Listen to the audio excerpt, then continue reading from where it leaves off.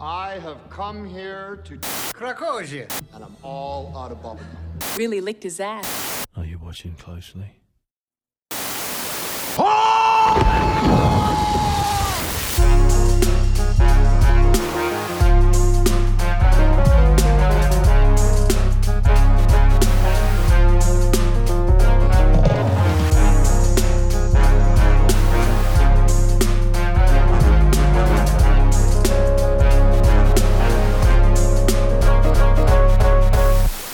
Hello and welcome to Midnight Showing. I'm Nash, that's Luke, and this week the movie we watched at midnight was Paul Anderson's Inherent Vice. Was it worth it? That's what we're here to tell you, and don't worry, we will notify you before we start spoiling.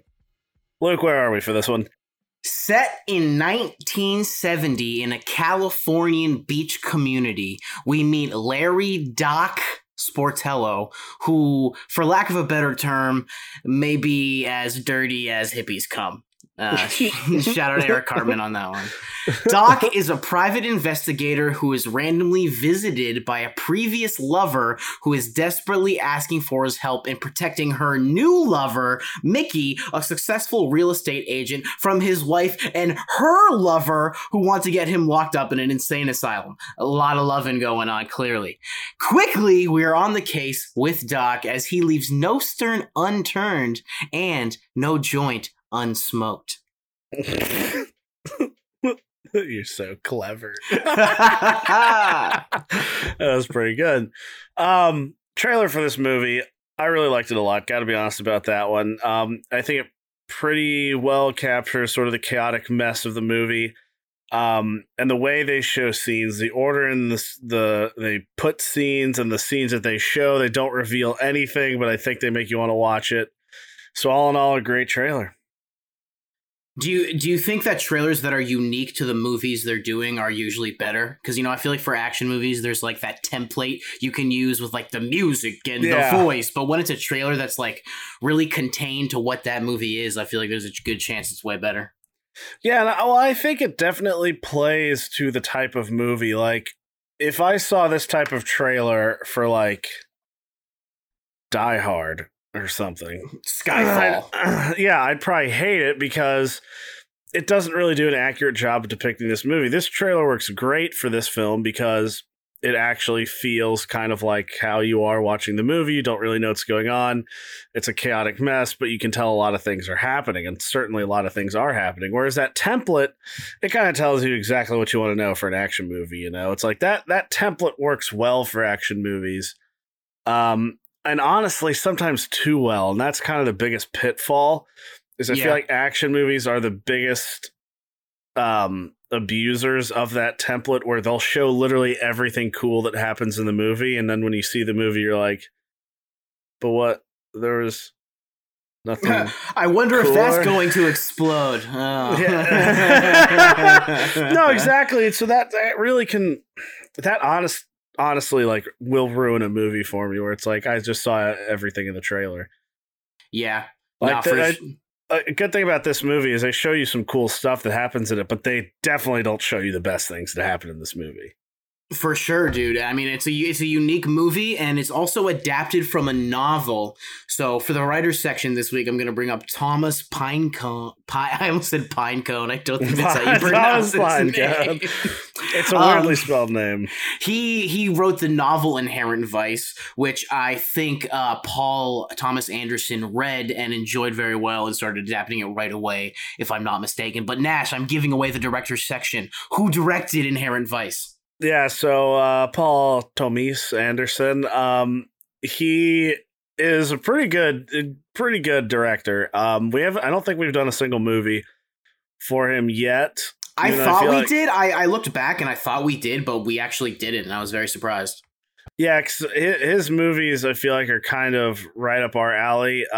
He's most famous for doing Boogie Nights, The Master, and There Will Be Blood. His way of directing, it almost feels like he's more focused on the protagonist than actually everything else around them. Like, it feels very much when you watch his movies that you have purely the protagonist perspective. And compared to a lot of other movies we watched where the movie was really about the world they're around. His movies are kind of the exact opposite, but they definitely show you that world, but through the lens of the protagonist that you're following. Makes it very cool, in my opinion. That may be a very defining factor for if you enjoy this movie or if you enjoy his movies or not. Yeah, because I could also say I feel like every single one of his movies is pretty pretentious. And I don't necessarily mean that in a bad way. I really like those movies, and I understand I'm probably a bit pretentious, but I think they really work, especially with, I don't think you see a ton of directors that can make actually good movies like that.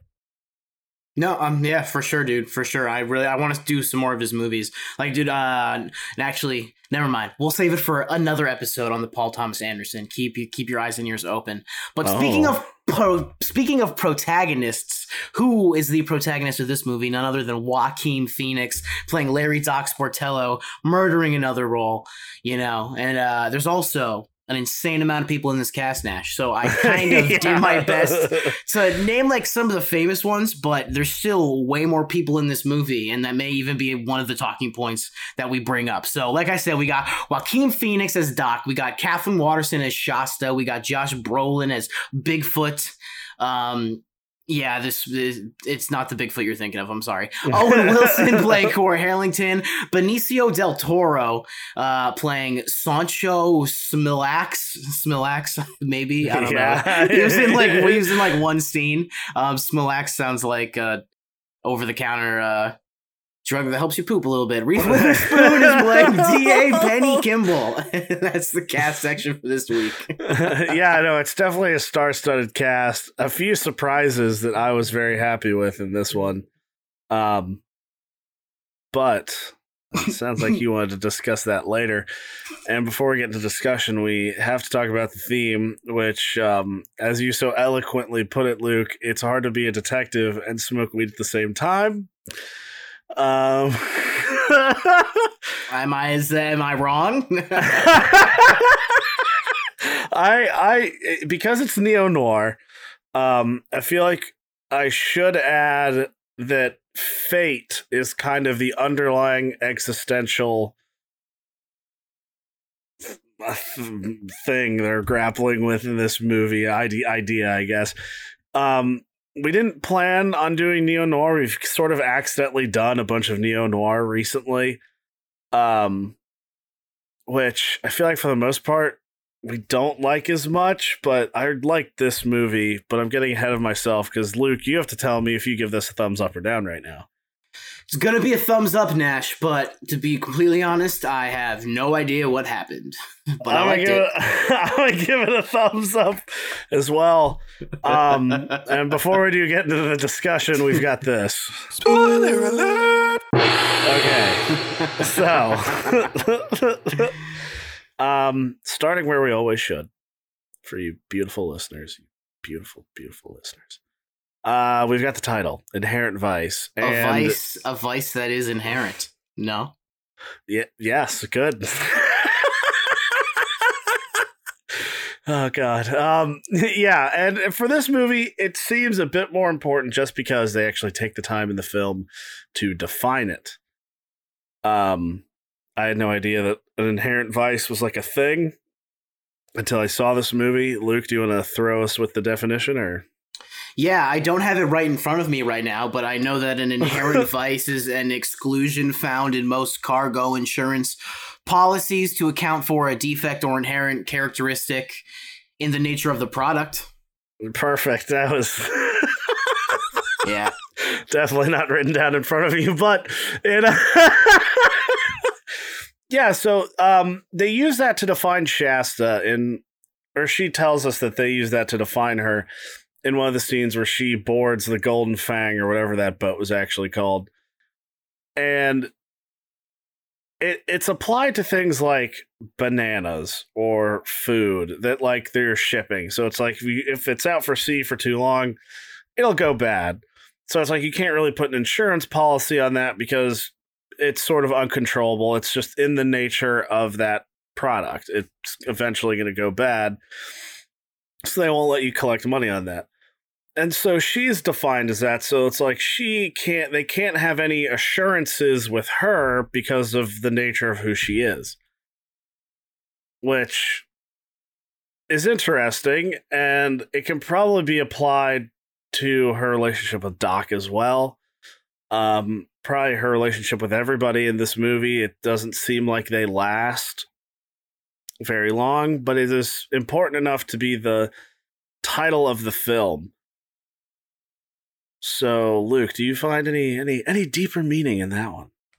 I think it's I don't know, dude. I feel like a lot of it relates to the fact that this is a novel and a detective story. And, you know, when I think of a detective story title, I feel like Inherent Vice really is like kind of giving me that idea. So even when you strip away all of the things that you just brought up, I still think it's like a really cool title that entices you to kind of watch the movie. And before we watched it, I thought it was going to be Vice, like he has a huge vice of like alcoholism or like something like that. But that really wasn't what it was. And it was a lot more nuanced and clever than that. So I thought it was a pretty enticing and interesting title, personally. Yeah, no, and I mean, every character in this movie, I think, has a very clearly defined vice about them, which I feel like kind of makes them stand out the most. Like, you know, Doc is obviously just a dirty pot junker, and it makes following his whole story a bit more difficult. You can see that in his notes. Bigfoot just kind of hates everybody. He's a very strict, no nonsense kind of guy, and that seems to be his sort of downfall because he has to rely on Doc for his investigating. So I mean, that's definitely something that can be applied to all the characters, and it is a pretty good way to look at all the characters if you want to, like, if you have to write an essay or something on this. I guess it really kicks off the pretentious factor of this movie. If you're in a film class, I would be so honored if you take my ideas for like your essay. So like, please do that. Anything. I would be so proud. I'd be so proud. You'd probably get like a C+ on it, but I'd still be so proud. Yeah. Anyway, so, you know, let's start in the beginning of the movie, as I often like to do, because I thought Inherent Vice, as far as a plot goes, is very unique because, you know, Nash said that stuff about the protagonist kind of being the center stage in the beginning of it. I thought that this movie almost had a bit of like a cold open before the Inherent Vice thing flashed on the screen because, you know, we don't really know Doc Sportello and we don't really know Shasta, and we hear a voiceover from a person that we don't know. And it's one of those kind of conversations where they're railing off last names that you have to remember and like put a name to that face and what part of the plot they're attached to. And they know each other very well because they're previous lovers. So there's kind of like a connection that as a viewer we feel like we're missing a little bit, which is the point. And then as it goes forward, I didn't really pick up on how much I liked the movie until we were like a good hour into it, because I personally just couldn't follow what was going on that much. And that's a lame thing to say. I should have been able to pay attention to it better, but I think that's kind of like a good place to start, because how do you think that relates to how Paul Thomas Anderson took Joaquin's Phoenix character and gave it to us in his lens? Because when we were talking about it earlier, it seems like that might have been really intentional. Yeah, no, I think it definitely is incredibly intentional. My best sort of evidence for this is just by following how he takes notes. So it's like when we're getting a story, we're receiving all this information sort of through his lens, and you get a lot of cuts of his notes when he's writing them down as people talk to him. So it's a very cool indicator that we get to see what he finds important, and sort of we as the audience, I think it's natural to think, okay, we should find that more important. But the issue is that he's almost always on some type of drug when he's taking his notes, so they're never really that helpful. Yeah, exactly. And so even if you're trying to follow it along, if you're not, or if you sort of go into it not ready to be so intently viewing it, I think that honestly, those scenes with his notes, if you put too much attention on them, they are far more distracting than they are helpful. Absolutely. And I feel like I don't think there was definitely moments where I was very confused, but I think all in all, I wasn't, just because I kind of come to expect that. Like, I feel like if you watch The Master, which is, another movie that Paul Anderson did, it's very much sort of, you're just sort of watching the chaotic life that Joaquin Phoenix, he's a very troubled person in that movie, and you're sort of just watching that unfold. And that, I think, having seen that one, it really pulled me back and the lens and just sort of watched the movie in almost soft focus, just because if you hold on to too many things, I think you'll get bogged down with the story that's unfolding. And it's probably the similar case for this one. Whereas I kind of just take a step back and really honestly listen to everybody else more than you're listening to Joaquin Phoenix. Yeah, man. So you wanted to watch this movie. It came out pretty recently, which we don't always do, but I was down to watch it because it looked really interesting. And when we saw the reviews of it, it has like under a 7 on like the IMDb score.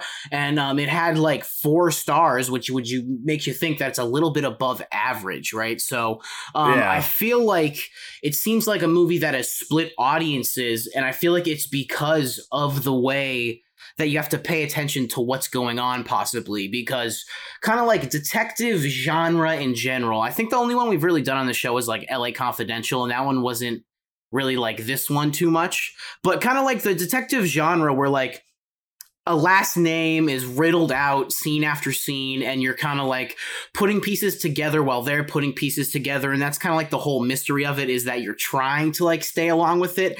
And we're following Joaquin Phoenix, who's like stoned all the time, occasionally possibly doing some blow, possibly doing some LSD, possibly doing some other stuff. So like, it wasn't really until we met that dentist and that scene was like so out of the blue and hilarious that I was I really enjoy the aesthetic of this movie more so than what's going on, dude. So I kind of wanted to bring up something I think I brought up on the show before to you. I learned this in college in a Breaking Bad class, right? And it's called like the 3 pillars of like a good production, right? So that was for a TV show, but you can apply it to a movie, where it's like you have the production, like how it's actually made, what it looks like, how good it is, the people who are behind the camera. You have the writing, and then you have the acting. And, in this movie, I feel like the writing of all those pillars may be the thing that is a little not lackluster, but not what people are expecting,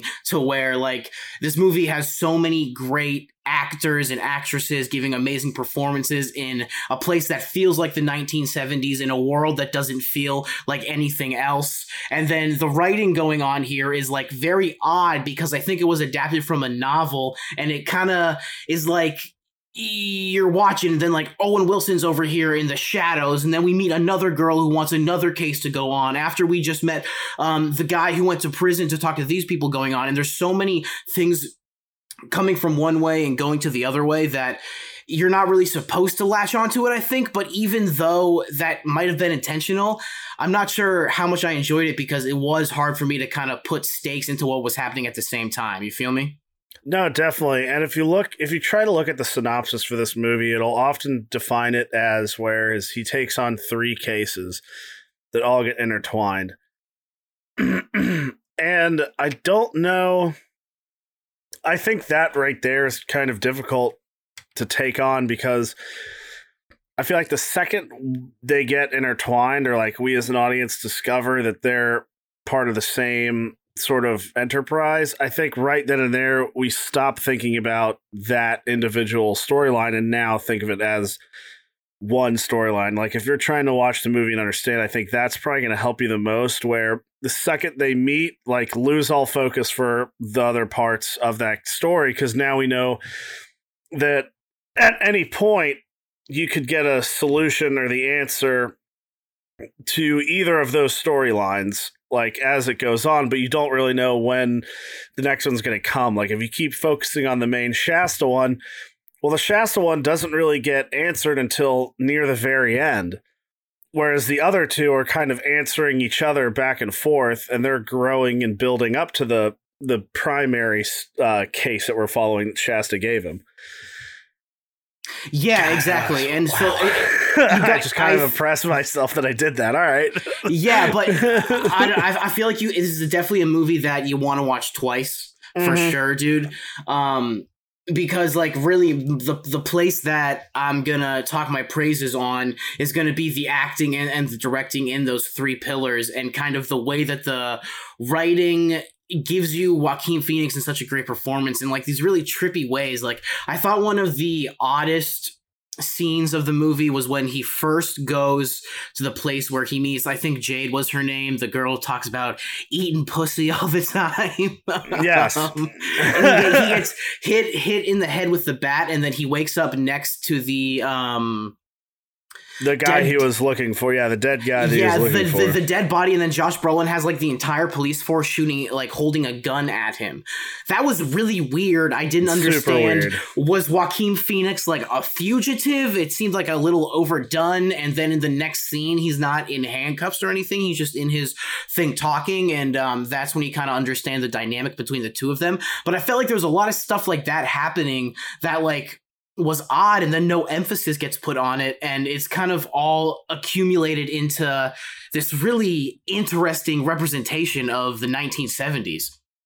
Yeah, no, I think that point is a very good one to bring up. Like, I feel like if we're going to point at a storytelling flaw in this movie, that's probably the best one, because it honestly confused me the most too, because when we first get sort of told about Bigfoot, that relationship that they have isn't really brought up or mentioned, I don't think, in any way, or at least I don't remember seeing it because it was in the very early part of the movie.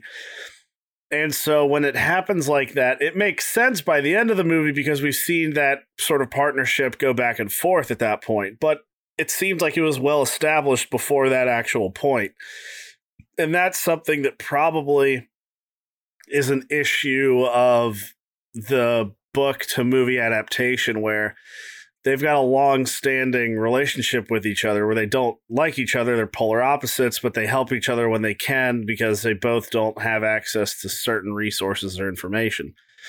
And that, in the beginning, definitely, I don't think, was defined well enough and seemed incredibly surreal when, yeah, like you said, the entire police force is there to arrest him, and then it's like, no biggie.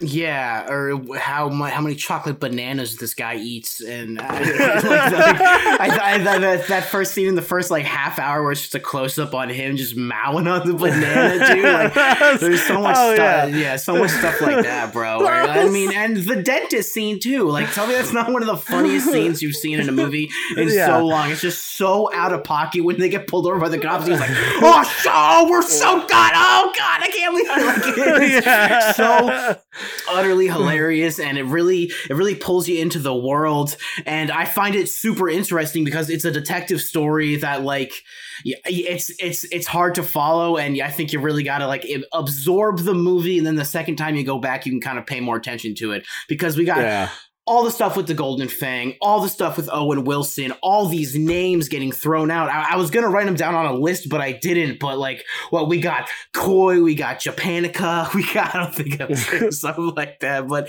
you know what I mean, dude? So like, other than the aesthetics of the world and like Joaquin Phoenix performance and all that stuff, is there anything else that like really stands out to you that makes Inherent Vice such a unique movie? I think we need to talk about the narrator, because that was something, when I was looking at the movie, that was something that they didn't have at first, and it wasn't very clearly defined in the when the movie was first being written, and then they sort of settled on making it a character that we see in the movie that is sort of really the big fate aspect of the whole movie with the Ouija board. Like, do you think that narrator was good, or do you think it was distracting? Like, what's your take on it? I found it distracting in the beginning again, but then once the movie got going, I kind of got an idea for what was going on, because So from what I remember, this might be a little off, but from what I remember, she starts narrating the movie, and then there's the scene where he meets Shasta, and then the next time we really hear her narration is when he's driving somewhere, and she's in the passenger seat, like she's talking to him, and then the camera cuts on the other side of him, and she's not there anymore. And right there, I was like, "What? Okay, what?" This is like the first 20 minutes of the movie. I have no idea what's going on. So, I don't know. Because I think this opinion would be better if I rewatched the movie and was able to pick up on that.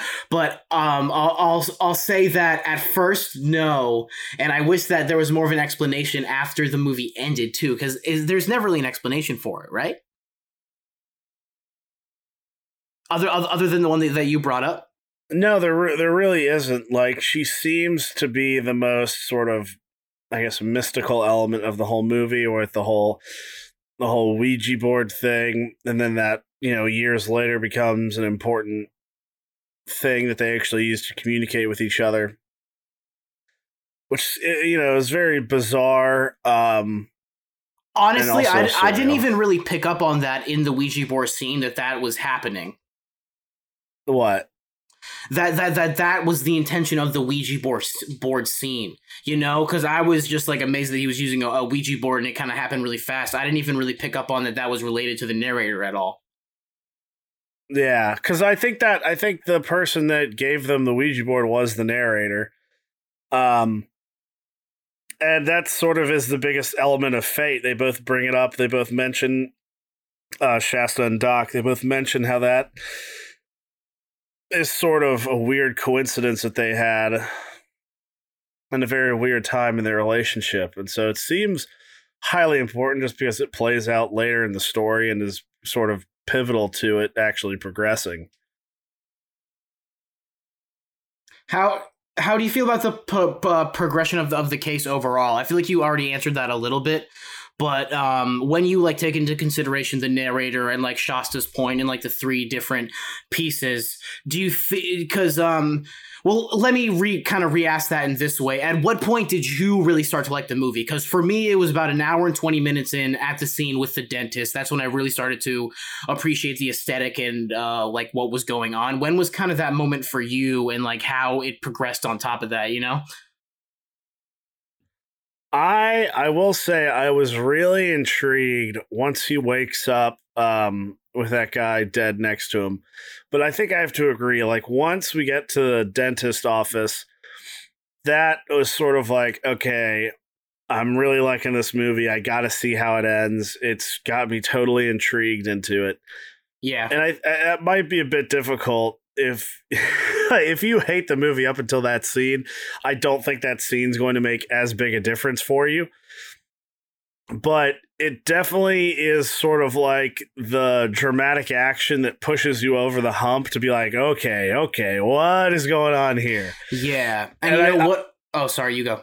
I was going to say, I think from then on, every time you see other characters in the movie, they are incredibly well defined.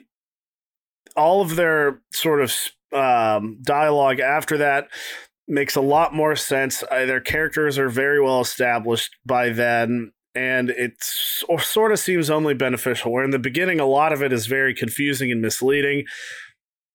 And at that point, it's just sort of, I think you have to accept sort of the go with the flow nature of him investigating. Yeah.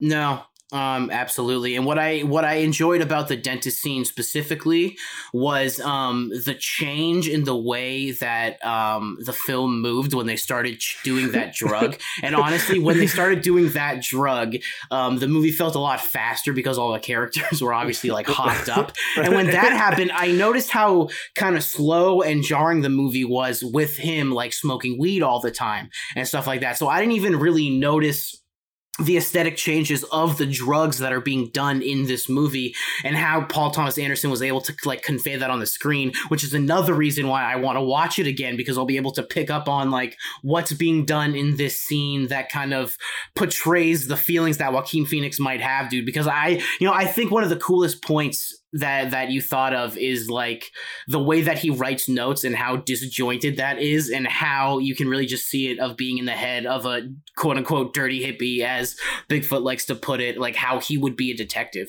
you know, like it's literally like someone was in the writer's room and they're like, yo, Sherlock Holmes and Cheech and Chong, Inherent Vice.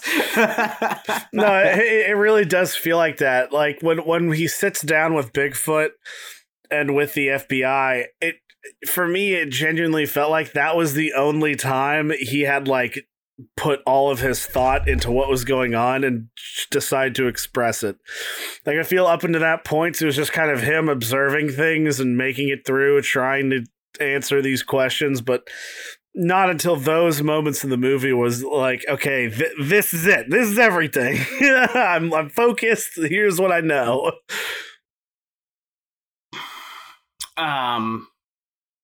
But how do you know, Nash? Do I know what? How do you know what's going on? I don't. So how do you? So wait, no, sorry, you go. What were we gonna say? No, I think you do know what's going on, but definitely worth a second watch, just because I feel like things get solved or resolved very quickly. Like almost every time he talks to Owen Wilson, you've got incredibly important major exposition, even when he says, like, when he mouths, like, what the fudge in the insane asylum, like even that is incredibly pivotal, because then you've got all these characters we've been looking for, you know? And so things happening that fast, where you've got sort of all the cases being solved in a few sentences, then it's sort of like, yeah, I need to go back and sort of know what to focus on now, because the sort of chaos of everything around me or everything around Doc in the movie is just a bit distracting. I might even have to say I have to watch it 3 times to like really understand what happened, dude, you know? You know, why not make it 4? Everybody watch this movie 4 times. Yeah, watch this movie 4 times. That will take a while because it was 2.5 hours long. So I did want to ask you, do you think that's a fair runtime for this movie? Because I did think that it was a little dragged out. I'm not sure if you could shave like a half hour off it and it would have the same effect. What do you think?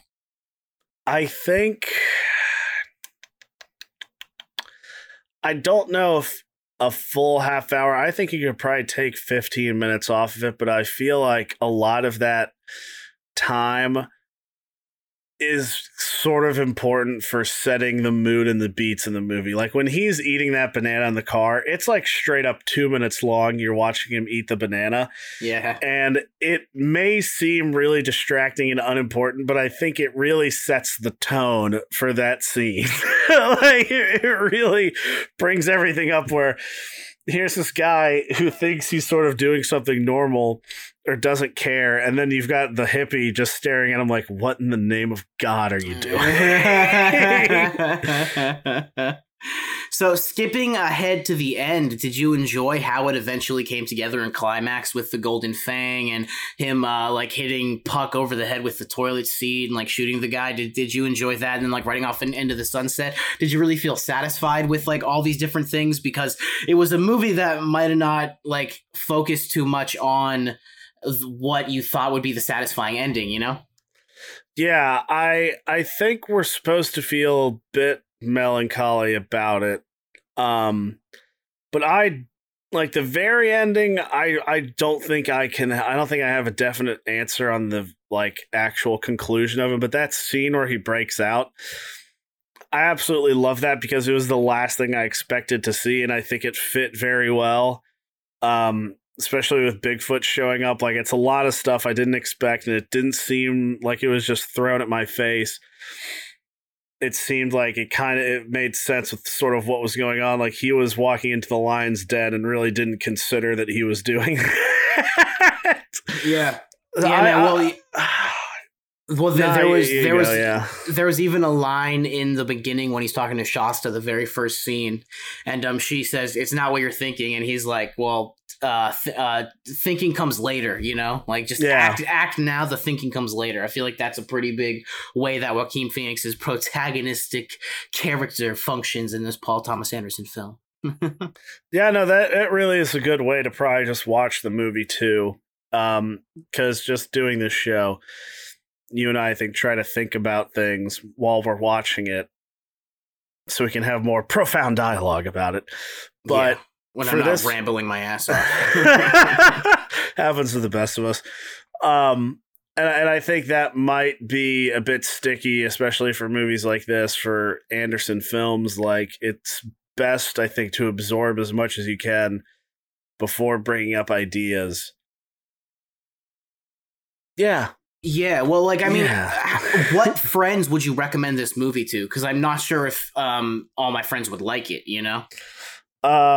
Any of my friends that listen to the Grateful Dead. Kevin Land, shout out. I feel like I'd recommend this to a lot of my friends. I think it's a pretty funny movie to watch.